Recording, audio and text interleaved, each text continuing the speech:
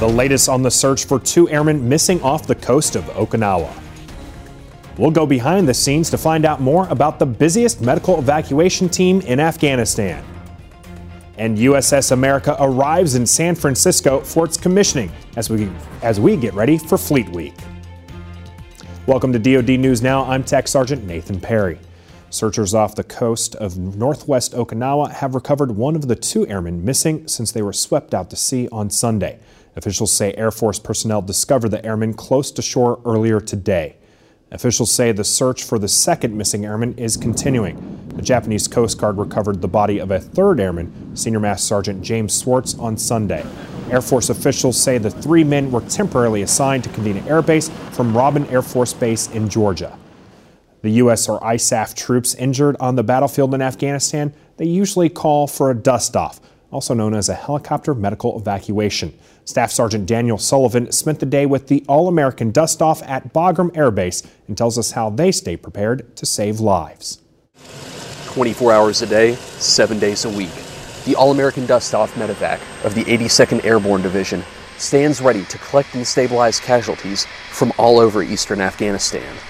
We train so hard because we want to be able to do it right the first time. Today's mission focuses on the hazards they run into during daytime flights. That may seem minor, but the All-American Dust-Off runs the most medevac missions in Afghanistan. Bagram probably has the most missions out of anybody because all the other team sites, we pick up what they pick up. They both recognize the American, coalition, and Afghan troops on the ground feel safer knowing they have friends in the air. And that is why they train every day that they aren't on call for missions.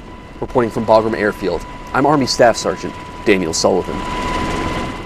At Naval Air Base San Diego, the Coast Guard offloaded more than 28,000 pounds of cocaine, seized as a part of Operation Martillo off the coast of Central and South America. Coast Guard and Navy forces also detained 55 suspects during 18 separate interdictions.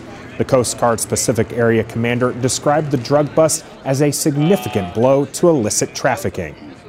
Through Operation Martillo, we are able to seize drugs closer to the countries of origin, and therefore we intercept more of them, and it's a higher purity, and we stop the chain of events before it gets started. The cocaine, valued at more than $423 million, was turned over to agents with the Drug Enforcement Agency. San Francisco is getting ready for Fleet Week, which officially gets underway on Thursday. One of the highlights of Fleet Week will be the commissioning of the Navy's newest amphibious assault ship, USS America.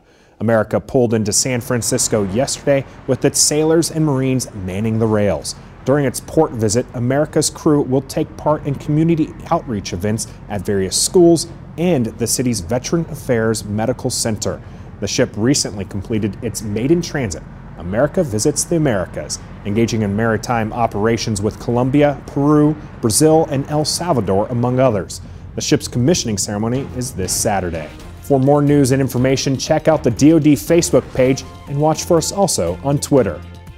I'm Tech Sergeant Nathan Perry. Keep it right here for the latest in DoD News.